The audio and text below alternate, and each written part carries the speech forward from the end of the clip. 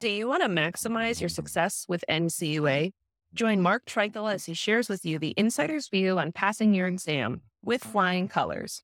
The With Flying Colors podcast is sponsored by Credit Union Exam Solutions by Mark Treichel. If you would like to work directly with the Credit Union Exam Solutions team and receive support to optimize your results with NCUA so you save time and money, visit us at marktreichel.com to find out more.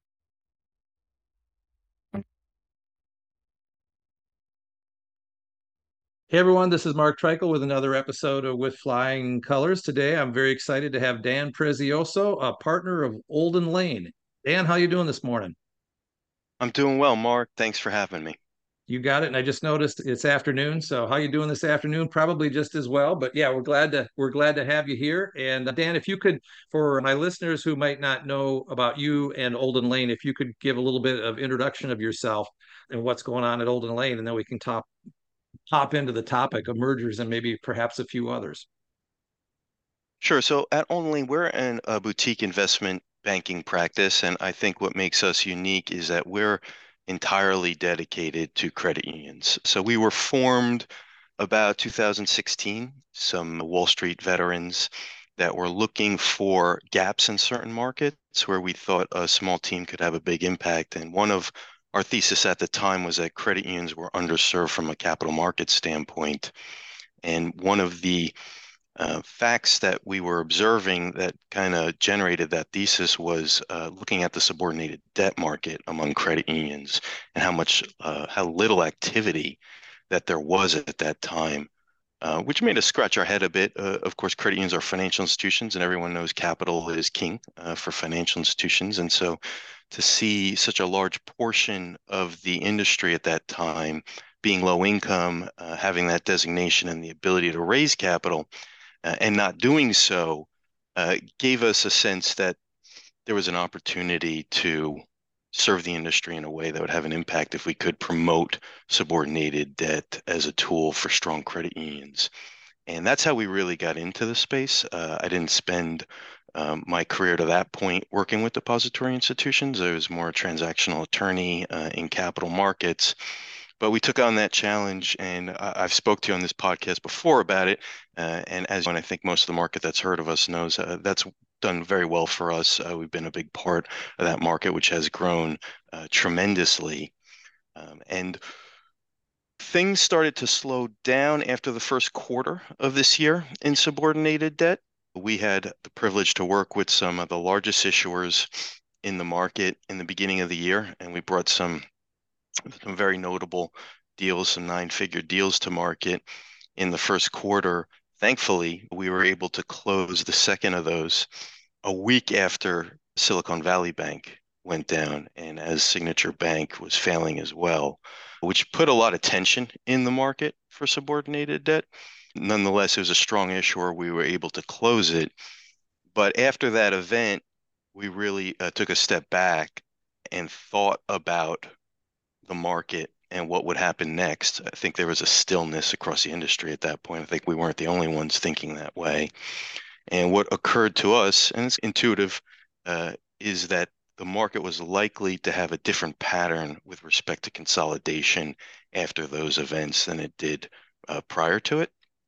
And we started to focus our attention more on M&A. It had always been a piece of our practice because so many of our sub-debt issuers were using subordinated debt to support M&A strategies. So we were frequently discussing those strategies, analyzing them from a financial standpoint, from a capital impact standpoint. But we really looked at the market and we saw another unique feature of the credit union market, which is that the deal making is very challenging relative to other industries. I'm sure we'll talk about it. Being cooperatives, you don't have that singular variable of price to align the interests of all the stakeholders around. There's something about price in other industries that you can make everyone happy with the right price. And we don't have that variable with credit unions. And so we have different stakeholders with alignment, but also some disparate interests. And all of them have to be addressed in what is a more complex deal. Over time, we've seen credit unions consolidate a little more slowly. And based on the conditions that we see now, We think it's important for the industry as well as individual credit unions to really focus on M&A strategies and doing it well, because this market's going to consolidate for factors that we can talk about. Very good. Yeah. And so, yeah, I will put in the show notes a link and a reference to the previous podcast we did on subordinated debt. That's an interesting, having been at NCUA as long as I was, it seemed every year there were 300 to 400 mergers, but that was when the number was bigger, right? And that number is probably in the twos. I know it ebbed and flowed during COVID. It's paused a little bit, but it's definitely, like you said, it's a maturation of any industry is going to be consolidation. And ironically, I think if you look at the number of charters over like the last 10 years in banks and credit unions, there's a pretty consistent correlation of the banks going away about the same pace, give or take a few percentage points. But I hadn't really ever thought of it from the obviously it's cooperative. You're not selling stock. You're not selling stock, and therefore it's not price impacted. And so that does put a different bent on the credit union mergers. It's yes, it's ever present. That's the point. But when you put it in those words, it's not something that immediately comes to my mind. So that's a great place to start. So it doesn't tie to price. So as you're looking at where the credit union industry is now and credit unions that are looking at where they're at relative to field of membership or where they're at relative to their liquidity or their capital, their asset size, their competition, what jumps to your mind relative to the conversations you've been having with credit unions on this whole topic? Sure. I mentioned the Silicon Valley failure, and that was really the book, the COVID pandemic. And that period really, and it's almost cliche to say it now, but it really accelerated things in a way that has created a different era in many respects, especially as it relates to the competitiveness of banks. And factors that we've seen really emerge since the beginning of the pandemic include actually deposit competition. And during the pandemic, no one really realized it because everyone was inundated with deposits, but everyone realizes it now. And if you think back to before the pandemic, deposit competition was a big discussion. Liquidity was top of mind at the NCUA. I remember the end of 2019, even the beginning of 2020, we were having a lot of conversations across the industry with clients with the NCUA about deposits and liquidity sources and making sure you were diversified and you were managing those risks because everyone felt the deposit competition, especially from fintechs. And the pandemic policies made those considerations appear to go away for a time, but in fact, they were accelerating. And we feel it now, especially as monetary policy has tightened.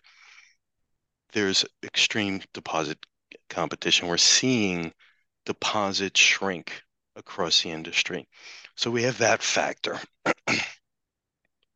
In respect to liquidity, we just got potential word of another challenge in the regulatory response to SVB, which is the bank regulators are discussing tightening some parameters around FHLB lending. So liquidity is getting much tighter between deposit competition, tighter monetary policy, and now the regulatory responses to recent events. That competitive pressure is going to force institutions to seek more scale. The other thing that shifted rapidly is consumer appetite with respect to remote banking capabilities, technological capabilities, and service. And that was something that was there pre-pandemic, but of course, the pandemic really accelerated the adoption of those technologies so that folks that probably would have desired to never have to navigate remote banking or new technologies found because of social distancing that they had no choice. And they went through that process and now they're consumers that expect it. And so from a technology and a service standpoint, we've seen the consumer really start to demand more from financial institutions. And of course, that is going to cause more credit unions to search for scale. It's interesting too. So I'm presuming the reference to the Federal Home Loan Bank is their 100-year report or their study that came out last week. Is that what you're tying the challenges of the Federal Home Loan Bank kind of revisiting their purpose? Yes, Yeah. exactly. I think some academics notice that some of the banks are having difficulty and ultimately failed in the recent period, drew heavily on FHLB lines. And I don't necessarily agree with this, but there's some notion that there may be some cause and effect there, or maybe the FHLB lines enabled liquidity policies that should have been addressed earlier at those institutions. And so I think or regulators are going to react to some of that critique, it seems. There's some suggestion of that. And so I think the regulatory response to recent events is definitely going to be a consolidating factor, as well as the earnings pressure due to Yep. the tight monetary policy. Of course, we've got a lot of margin compression. On the topic of regulatory response, we've been through a period of very low non-interest income, very difficult. Gain on sale on assets is hard to come by. First mortgage originations are down, mortgage sales are down. Interchange income has been down. Fee income's been down, and the NCUA is focused on overdraft fees as well. And they're going to be looking at consumer compliance and fees.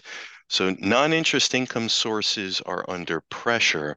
So when you look for profitability and how to improve it, the only real obvious avenue in these conditions is profitability gains through efficiency. Right. And to generate efficiency, generally you need to invest in technologies that help you become more efficient, or you have to gain economies of scale through growth. Now, organic growth, because of the tight monetary conditions, is very expensive. So the obvious way to achieve economies of scale is by finding partners and forming combined institutions with them that have more scale and can generate more efficiency and be more profitable. Well, that all makes sense. On the technology side and electronic payments, NCUA is adding specialists in electronic payment systems. It's something they added last year. I was listening to a podcast, a Bloomberg podcast, where they had the head of the OCC, and they were talking about the voluminous letter to banks that came out on third party due diligence. And it is a lot of that is linked to the technology side of things and the fact that institutions are having to use so many different third parties for different things that the institution used to do. And then you place yourself as a pick a number $100 million credit union, $150 million credit union, $250 million credit union, 500, pick a number where you're trying to do what you said that the members want, right? They want to have these services and they want it to be done well. And on the other side, you've got the regulator who wants it to be done safe and sound and is spending more of their resources to make sure that you do it safe and sound. Meanwhile, oh yeah, it's hard to make money on fees and it's hard to get liquidity dollars in, and you need to really be efficient either by technology or reducing your costs. Meanwhile, costs and everything are going up. So it's a challenging time. Absolutely, absolutely. And what we see is that credit unions that have more scale, as they get more scale, they're able to offer more of those electronic services. They're able to hire teams to help implement them if they're outsourcing to do that diligence more rigorously, or to do more of it internally. And so you can look at the data, and the NCUA does a good job collecting data on electronic services as well as some other member services. And if you stratify the industry by asset level, who's offering those services most frequently, it's the credit unions with most scale. And so being able to offer a wider variety of services and more of the cutting edge technologies, it translates into better relationships with members, which makes it easier to retain deposits as well. If you look at share of wallet, it's the credit unions with more scale that are able to get larger share, higher average share balances, higher average loan balances, because they're able to interact with their members across more products and services. They have more sophisticated technology to inform communications. This is an era where attention spans are shorter. That's another thing that accelerated, I think, during the pandemic. Folks are getting their information through social media, through the internet, and algorithms are feeding that information to the consumer. And you have to have strong technology to communicate in a way that's relevant, that the algorithms identify is relevant. And you have to understand the algorithms themselves and play uh, in that space and understand how communication is getting to the eyes and ears of the members. And it takes people that are trained well, and it takes technology often to accomplish that. And credit unions with more scale are able to do that. No, definitely, the economies of scale issue has been there always, but it just seems to be ramping up as far as what I've been seeing with my clients, what I saw over my career with NCUA, what I'm seeing with NCUA being nervous about the economy. Whenever NCUA's chairman speaks, and I think he's testifying this week, and they're doing their budget briefing this week. So there's going to be a lot of news coming out from the NCUA side where they're talking about oh, by the way, here's the risks we're worried about. And whenever they utter that, that means the examiners are going to be looking at it when they come into these institutions that are having to make these decisions about what's in the best interest of the member, what's in the best interest. There's the member, which is what it's all about. There's the board, there's the staff, there's preserving. A lot of times you find that it's been a CEO who's been there a long time, and they are looking at the fact that they wanted to retire. They wanted to retire during the pandemic, but they didn't want to retire during the pandemic because they didn't want to leave the credit union in a lurch, right? And so now here they are.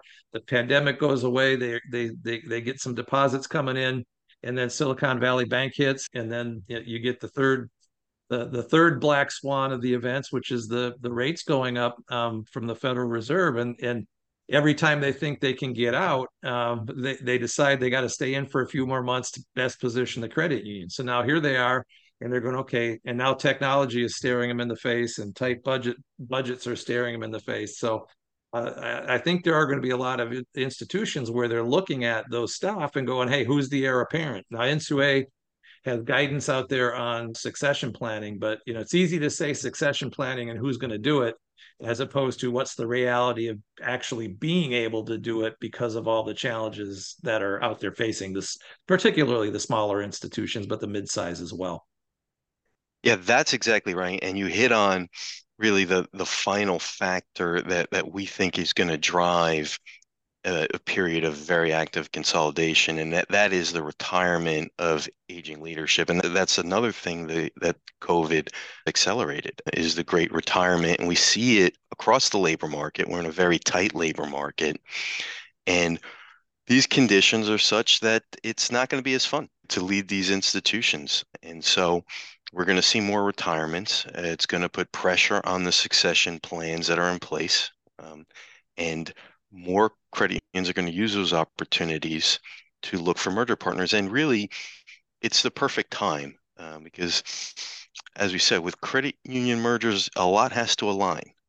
There are all those stakeholders that you just mentioned, management, board, and of course the members and the employees, paramount. But really, all four of them independently have to be aligned. Whereas in other industries, you can use price to get everyone to the table. You don't have that factor here. You almost have to establish value and present value to all four of those stakeholders independently, and then relate them all to each other.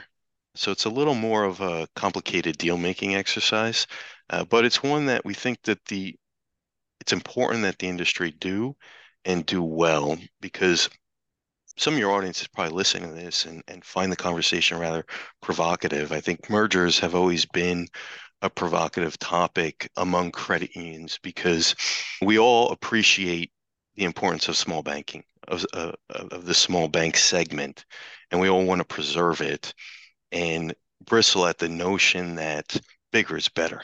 And I'm coming from a small firm myself. Olden Lane is a small firm. So I can promise your audience that I appreciate a great deal the ability of a very focused small business or institution to serve its clients in a way that's higher touch and gives a better experience than a larger firm. Uh, but the goal of this industry should be not to avoid consolidation because as we look at the situation, it can't be avoided. It's going to happen. These factors are too acute to resist. Uh, but to accomplish the consolidation in a way that preserves what's best about the credit union industry and preserves those values. And in order to do that, you have to be strategic and proactive in this type of marketplace to make sure that you're seeking the best partnerships that are going to value your institution, what it stands for, and what it's trying to accomplish, and you're negotiating them shrewdly. And sitting back is not going to work, I think, for preserving those values and for translating those values to a new generation. We know what the next generation wants. They're very clear about it. They want capabilities that it's hard to deliver effectively without scale. So we have to find more scale in this industry, but we have to find it in a way that preserves everything that's special about it. And the only way to do that is be very strategic about what we're doing. Now that's very well said. You said a couple things. You don't want to sit back. You want to have some level of self-determination on what's going to happen 2 years, 5 years, 10 years down the road for the members, for you, for the board, and all those players you just mentioned. And it reminds me a little bit of my time at NCUA. A lot of times, credit unions, I'd go to league functions and the credit unions would come up to me and say, "Hey, all these mergers happen and NCUA never calls me and asks me about them." And I have to tell them most of the mergers, NCUA doesn't know about until the actual package comes in and a phone call is made saying, "Hey, we ABC has decided to merge with XYZ." Now, XYZ may have had an exam that triggered them to go, "You know what? This is the straw that broke the camel's back." So NCUA may have potentially impacted the fact that the credit union decided to merge.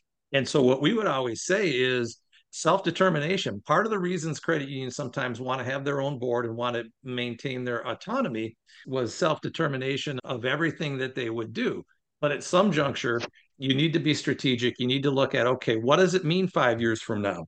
And if I know 5 years from now that I'm going to have more difficulty on these 7 things, and I can't even offer these other 4 things, maybe it makes sense. Maybe self-determination is deciding um, what type of strategic merger might make sense. Once you decide that point and then fully vetting that, so it's not just, hey, yeah, I met this guy at the league meeting and he said his board would be interested in me. And you don't evaluate the options that might be out there that would best serve all those players.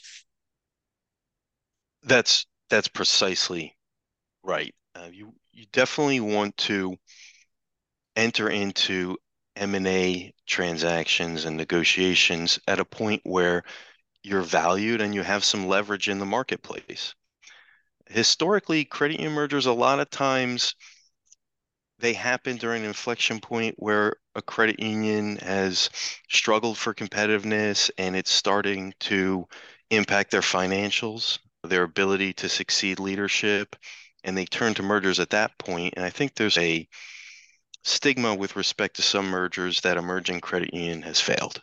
And I've heard that, and that's not necessarily the case. A good deal is not a failure if you're going out there with objectives that you've already identified and you're accomplishing those objectives and creating a combined institution that's able to offer members more, that's able to give employees better packages and more upward mobility that's able to do more for your market and your community, that's not a failure. But to accomplish that in a way that your credit union's going to be most comfortable with, you're going to want to have leverage. And right now, with the appetite for M&A related growth that exists and is going to, I think, grow in the next several quarters, there's a lot of leverage. If you're a credit union with good finances, with good relationships in your market, you are a very sought after commodity, and you'll have a lot of opportunity to shrewdly negotiate a very compelling partnership. So No, it's just another reason to be proactive because that's how you get the best deals. that said, when you have leverage is the time to make those pivotal decisions. But to make those pivotal decisions, you have to have thought it through on the front end, and that's sage advice. So, Dan, if is there any questions relative to merger and the things we've been talking about that I didn't ask that I should have asked here today? Yeah, there's just one thing I wanted to point out. I wanted to offer a little analogy. When we think about mergers and acquisitions in other industries, it sometimes might be, you might make an analogy to hunting where you identify a target, you aim, and you fire. But the credit union M&A space is different, and I would suggest it's more like farming, where you find a plot of land and a crop that you want to grow that is going to be that's going to advance your business. And then you seed it, you monitor the field, you water it, and in time, natural conditions will make sprouts. And then you nurture those sprouts. So it's a more time-consuming process, but it's worth doing that work because ultimately you want to be able to look at the consolidation in the bank space where you can go after those single targets, but you also want to be seeding a field of M&A possibilities in the credit union space as well, and have both of those sources. And they're very different in terms of how you go about them. So think of it that way and really have a system when it comes to credit union M&A. Because it's not just looking for one target here and there and pouncing if something comes around. To really be successful, and those credit unions that have been successful over time in M&A, they have a system for identifying those targets that would help them and then staying in touch, monitoring, communicating at the right times, communicating persistently over time. And conditions are going to be such that those credit unions in your field will look for mergers at a certain point in time, and you want to be there when that happens. It really helps to have a process when it comes to credit union M&A. Makes perfect sense. I love that analogy. I think that's a good place to wrap for the day. Dan, if any of my listeners would like to talk to Olden Lane about what you do about mergers and all the things we talked relative to mergers, or longer term looking at subordinated debt, what's the best way for a listener to reach out and talk to you or someone else at Olden Lane? So you could reach out through our website. We have a info at Olden Lane that will go to all the partners. We also have some white papers on this subject that you can find on the website. We're also very active on LinkedIn, so you could reach out to myself and my partners or the firm on LinkedIn as well. And we post quite frequently, so I suggest following Olden Lane on LinkedIn. You got it. You had a great post this morning, 13 charts on the third quarter data. After we get off here, I'm going to go digest some of that. And who knows, maybe I'll steal a slide or two from you for some of my LinkedIn posts. You're welcome to it, Mark. Okay, Appreciate great. it. Very good. Thanks, Dan, so much for your time today. I really appreciate you being available to talk about this important credit union issue. Thanks, Mark. Have a good one. You too. And listeners, I want to thank you for listening as always. I hope you'll listen again soon. This is Mark Treichel signing off with Flying Colors.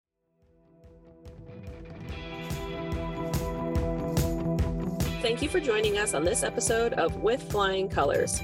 Subscribe on your favorite podcast app to hear future episodes where subject matter experts of all varieties will provide tips on how to achieve success with NCUA. If you would like to learn more about how we assist credit unions, check out our services at marktreichel.com.